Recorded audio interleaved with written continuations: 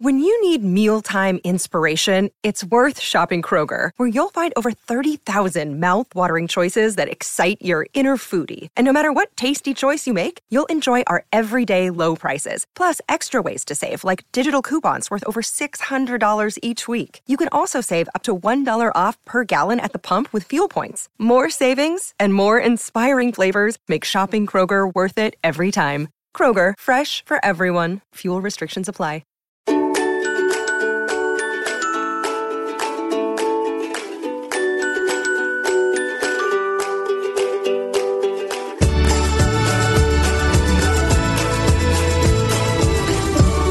We're momming today with Nancy Griffin with the Chicago Parents Collective. 3 kids, 2 of them in Chicago schools, and they are closed. Nancy, how frustrated are you? Beyond frustrated. On behalf of myself and all of the parents of Chicago public schools, this situation is an untenable situation. What exactly is going on? Here's the thing. I am so pro-teacher. My mother is a teacher. My brother is a teacher. My best friends are teachers. I love our teachers. Why won't the teachers go back to work in the city of Chicago? So I love our teachers too. And I think that's a big thing that I want to say out loud. I love our teachers. I think my kids' teachers are amazing. They're doing amazing, great things. And I think the situation last year with remote learning, the teachers did everything they possibly could to make that situation as workable as possible. And it didn't work. And we all know that. And I think that is where we are right now, which is that the teachers are saying they want to go remote and parents won't do it again because it didn't work. It was a failed experiment for all of our kids. And I think the teachers are amazing, but I think we need to be in person with our teachers. So, and that's what I want to talk to you about. It's interesting. Most parents saw a year plus of remote learning, and we've seen our kids deteriorate in so many ways because of it. And you have this standoff, this illegal strike, if you will, where you are in Chicago, and the teachers are saying, well, we'll just go virtual again. And the mayor is saying, no, you're not. So my question to you is twofold. What's better for the kids right now, to learn on Zoom or to just not learn at all? So I will tell you what a vast majority of the parents that I've spoken with believe, which is that they will not be doing remote learning. We're not doing it, because if we do it, then it sends a message to the teachers and the CTU that we're okay with remote learning.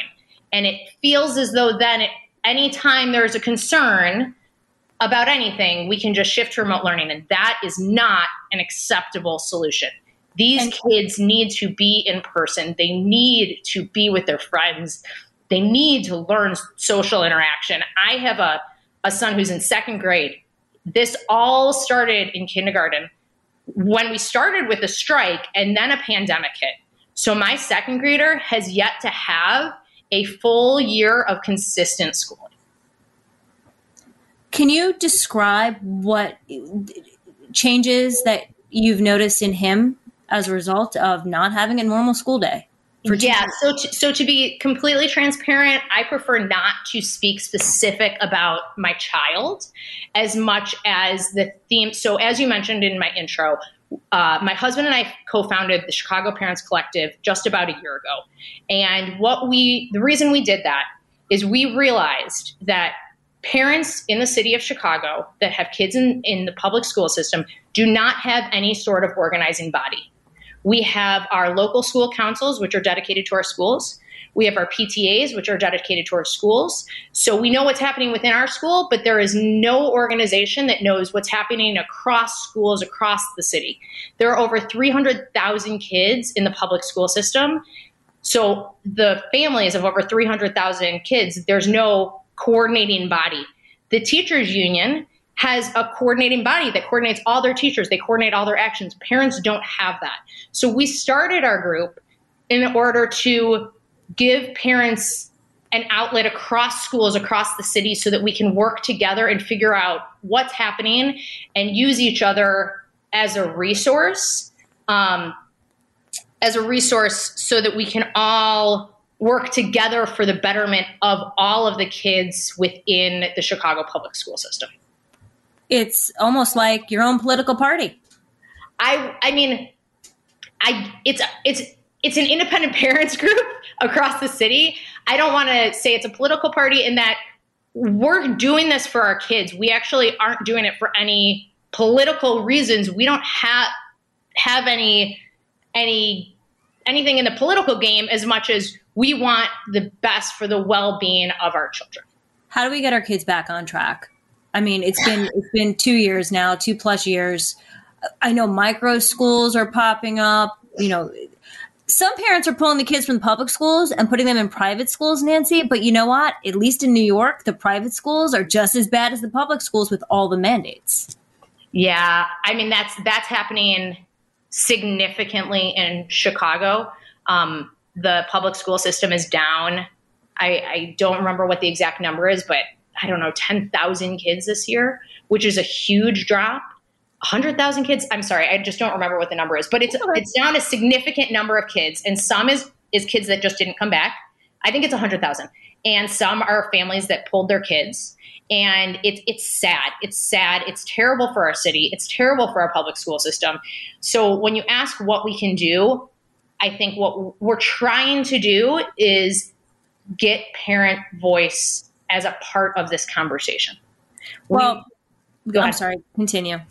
No, just I think that's where parent frustration comes in as well, which is we want to have some say over what happens for our children and their education. And at this moment, the conversations are between a teachers union and the city, and there is no parent representation in either of those. Who pays? The parents or the taxpayers who are funding all of this? That is correct. And, you know, you look at what happened in Virginia, and a Republican won as governor of that state because he said just that, parents have a voice. Now, that story is more tied to what the students are learning in school, the curriculum. But I think it's encompassing that, in general, parents want to know that, A, their kids are provided for in school, in-person learning, and that learning isn't based on the color of their skin, that they should be made to feel bad for it. So we're seeing parents rise up, and these issues are conflating in a big way. I get frustrated. You know, my kids are in school too, and they're wearing masks all day long. And right now, I have no problem with them wearing a mask to school because they need to, because there's a lot of virus going on and it keeps them safe. But you know what? In October, when there was virtually no COVID cases where we lived, I didn't like the fact that my one child had plexiglass in front of her, was 4 feet apart from everybody aside next to her in class, and also had a mask on. I didn't like that in October because I didn't think it was necessary. So my question is, what's the off-ramp for all of these policies that, yeah, we want schools open, but when they're open, we don't want the kids being treated like prisoners in the school? I mean, I think it's a very valid question. And to be honest, my husband and I talk about that question a lot, because one of the things that the teachers union is fighting for right now is they want a general closing metric of when the infection rate is so bad in the city, when schools can close down. So they're still fighting to close down schools. I am with you in what is the opening metric? What is the metric when we are going to be able to get rid of the masks? What is the metric when we're going to be able to stop having the social distancing? I don't know the answer to that. I would love to have the conversation be going forward so that we know when some of these things will move in that direction. Unfortunately, in Chicago, people aren't even fight. I laugh when we see news articles about fighting the masks. Nobody here is fighting the masks. Everybody is fine with the masks because we just want our kids in person. We're still fighting for in-person learning. We've set the bar so low. I have so much more to say. We're going to have more momming today right after this.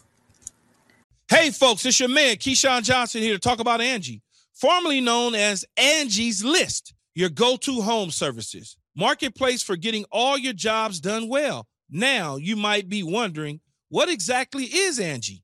Well, Let me tell you, it's the nation's largest home services marketplace, connecting over 150 million homeowners with skilled professionals to tackle any project, big or small. As a homeowner myself, I always have things I want to work on for my house, whether it's general home renovations or fun projects like putting in a pool. With over 200,000 pros in their network, Angie makes it a breeze to research, compare, and hire pros, ensuring every job is done well. Whether you're fixing a leaky faucet or planning a full kitchen renovation, Angie's got your back. And get this, folks, Angie's pros aren't just any old contractors. They're your neighbors, often running small businesses right in your community. Plus, they've been rated and reviewed by others in your area, so you know you're getting quality service. So why stress over home projects when you can turn to Angie? From finding the best price to scheduling a pro at your convenience, Angie's got you covered every step of the way. So get started today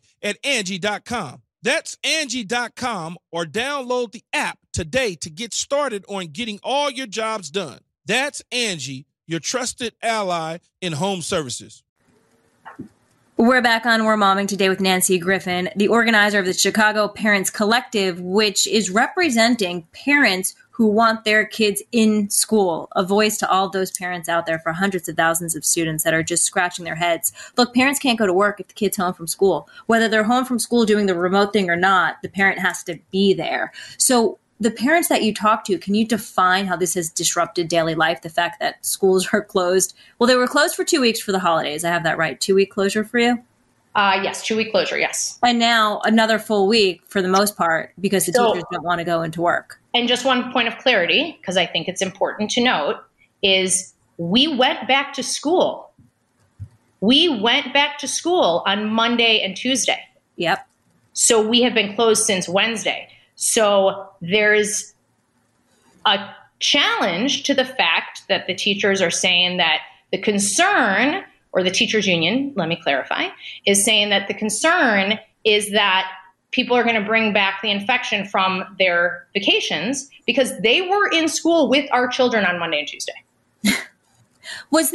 Nancy, was there, testing that was done that suggested there might be validity to that claim? That, okay, we tested this many students, this many teachers, this many staff, and yeah, there was a huge spike of cases on Monday and Tuesday? The interesting thing, and again, another point of frustration with parents, is our public health official, the head of our Department of Chicago Public Health, has gone on the record in every press conference we've had this week and stated that there is no increase in spread in the schools than there is in the general community. So no, there was no specific testing that sounded any alarms on Monday and Tuesday that infection was worse. And overall, our kids have been in school for 3 months. There is no reason to believe that the spread is any worse in the schools than it is anywhere else. So where do we go from here? Because the kids are getting hurt in all of this. And, I spin it really forward. I think of how we have to compete again, in the STEM fields and, with other countries and putting astronauts in outer space and building rockets and all the cool things that really smart American kids need to learn to do. We can't do that with the tools that we have now, whether the schools are completely closed, in your case, open for remote learning and others, or being masked and distanced and not really interacting with each other, which seems to be the new trend. I mean, even if I know you just want the schools to open and your kids to be in class, but they're going to be in class, but it's such a cold environment. I just don't see how that's conducive to America. I mean, I think we really do. We genuinely need to start talking about what those steps are to move forward. And I agree with you, and I think this is across the board, across the country. What are those metrics when it is safe to start taking the masks off? And because this is going to be around for years. There's no doubt that it's going away, and maybe people will have to get vaccinated on an annual basis like they do the flu. But this is going to be around. So how do we live with it? And I agree with you. A manner that is much more tenable for children, for families, for community than we're at right now. And I think there's still a lot of fear out there.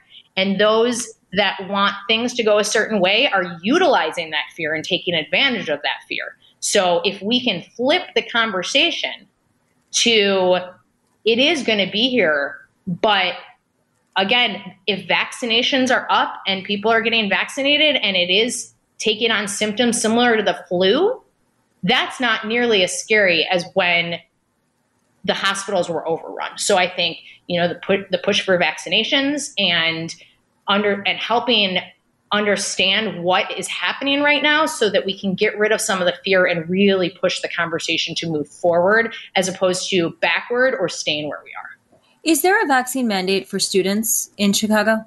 There is not. There's not. We are approved. I think universally it's 5+ is approved, which is our kindergarten kids and up. There's no mandate. There is a vaccine mandate within the city for restaurants and gymnasium and gyms, fitness centers, coffee shops. So you do, frankly, any kids activities, any places that you're going indoors, if you are 5+, there is a vaccine mandate in the city of Chicago. I'm pro-vaccination. I struggle with the vaccination of children when they could still get the virus easily and they still have to wear the masks in school. So we're talking about the way to reopen going forward. And, I don't think it's vaccination or the highway, or if you're going to mandate or highly encourage vaccination, I think there needs to be a reward for it. And in that case, it's like, okay, I'll vaccinate my kid if you let them stay in school all the time and not wear a mask. Well, and I only laugh because unfortunately, I just don't know that there's any way for us to know that they're going to be in person all the time. I think one of the challenges I personally believe that every family will do what is right for them on the vaccine. But what I will say about vaccinations is our teachers union delayed our reopening last year. We were supposed to reopen in February, and they pushed and pushed and pushed, and we got delayed by 6 weeks for any child to be in-person learning, by 6 weeks so that they could get their members vaccinated. The big push was to get teachers vaccinated. They got pushed to the top of the line ahead of other frontline essential workers so they could get vaccinated. And we delayed our reopening by 6 weeks across 300,000 kids. Yep. So they could get vaccinated. And now 91% of staff in CPS schools is vaccinated. So whether it's a mandate or not, that is a fact. They got bumped to the top of the line ahead of other essential workers, ahead of, the grocery store workers who are working every day, ahead of the restaurant workers. They got pushed to the front of the line because they are essential workers. And now what do they want? They want more. So what are the schools like inside? I mean, is the ventilation system improved? Can we just give everybody a KN95 mask and call it a day? Like, what is the exact problem? I think that is a question a lot of parents have because the public school system has spent over $100 million on those types of things, which is increased ventilation, increased sanitization, all of those things, which I think is helping the fact that there is such low spread within the schools. So they've spent the money there. They've done all of that. We had a health screener we were filling out every day before our kids went back that they said we didn't need to do anymore when we came back, but the CEO of CPS schools and the mayor are offering to bring that back if that makes teachers feel better. They've ordered 200,000 N95 masks for teachers within the public school system. So I think those measures were the CEO and the mayor are trying to deliver on any additional concerns in that. And frankly, what the new CPS CEO is saying is, I think we need to handle school closure on a case-by-case basis. So if there is a particular school that the spread is really high and a lot of teachers are sick and under quarantine and kids are sick and under quarantine, we can close that school and switch it to remote if it makes sense by the numbers. But to shut down an entire school system of over 300,000 kids because there are a handful of schools that are having some really significant issues, one, it hurts all of the kids. And two, it doesn't allow them to focus on the schools that really need the help. It's maddening. Final question for you. When the kids do go back to class, what do you think the relationship with the teachers is going to be like for the parents? I think it's going to take work. It's everything that is a conflict like this is going to take work. And I think that unlike what has happened historically in the past 2 years in the Chicago public school systems, even with reopening, that was a battle between the teachers union and the mayor and CPS. And it really was the teachers union fighting for their teachers, but it wasn't teacher specific. This feels much more teacher specific because the science and the health metrics are not showing what the teachers union is fighting for. They're not showing it's unsafe to be in schools. It's not showing increased spread of infection. It's not showing that. So the fact that the teachers voted to stay remote feels much more like it's on teachers this time than it has been historically. So to be honest, I don't know the answer, but I think there's going to be more tension with the teachers and the parents than there has been in recent years, which is unfortunate because we love our teachers and we really do think they're doing essential work. And that's why this is such an unfortunate situation. Yeah. And all this exact conversation is the biggest praise, the highest praise that you can give to teachers, saying we really need you. That's how 100%. Good you are and how valuable you are. Nancy, thank you for the time. Thank you very much. Appreciate it. Hi, everybody. It's Brian Kilmeade. I want you to join me weekdays at 9 a.m. East as we break down the biggest stories of the day with some of the biggest newsmakers and, of course, what you think. Listen live or get the podcast now at BrianKilmeadShow.com. Listen to the show ad-free on Fox News Podcast Plus, on Apple Podcast, Amazon Music with your Prime membership, or subscribe wherever you get your podcasts.